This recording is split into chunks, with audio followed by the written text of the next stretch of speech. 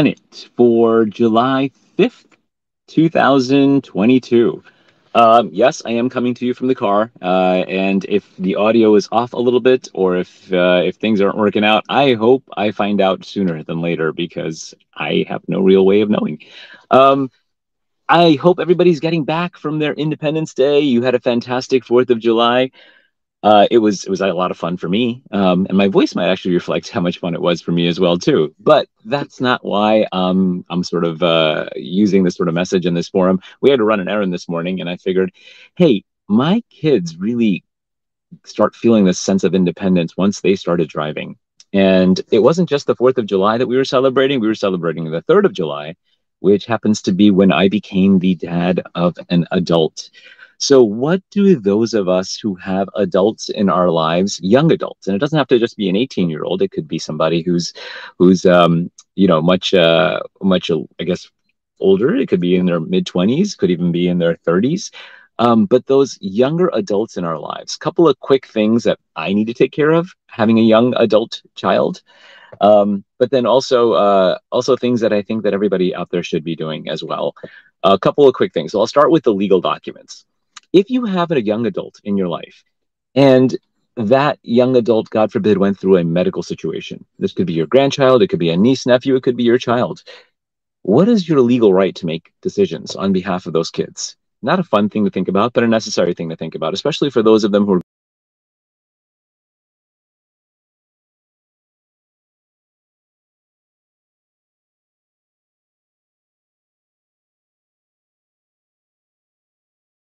make sure they have HIPAA authorizations. So it's important to make sure that we have those sets of documents in place. And, again, a law firm can help you with that too. It's something that we do for our existing clients. So have those legal things in place. Now, the other thing, which isn't necessarily a must have, but really smart thing to do, is we're now looking at one of the strongest job markets, and a lot of teenagers are actually working. This could be summer jobs while they're in high school. It could mean college jobs. They may not be making as much money today as they're going to be making at some point in the future. And there's a little bit of an advantage to that, which is, okay, I'm not making a lot of money. I'm actually allowed to contribute to a Roth IRA. Like I could pay the taxes on money today that I earn, and it's going to be taxed lower than it would be taxed later when I start making more money. But because I don't make as much money right now, I can contribute to a Roth IRA, which is a tax-free account, up to $6,000. And parents can actually help them to supplement what they're putting in there too. I mean, there's some sort of rules you have to make sure you follow. Like you can't put in more than you earned, but you don't have to put in your earnings. Parents can certainly supplement with that too, and up to $6,000 a year. You put that money in right now, and it's got a compounding effect of growing tax free. That money is never going to be taxed again, even when it's taken out. So something that you want to consider for young people, young adults who have summer jobs, who have just basically some employment right now that's keeping them at a lower income level right now.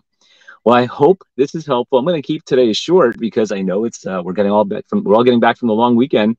But for those young people who have just gained independence, just make sure that you're looking at them from a legal perspective, from a tax perspective, from an investment perspective, and with compounding growth. And if there's anything that we can help you with, don't hesitate to reach out. I hope you stay safe. I hope you stay well. And I hope you enjoy this shortened week. All right, everybody. See you next week. Bye now.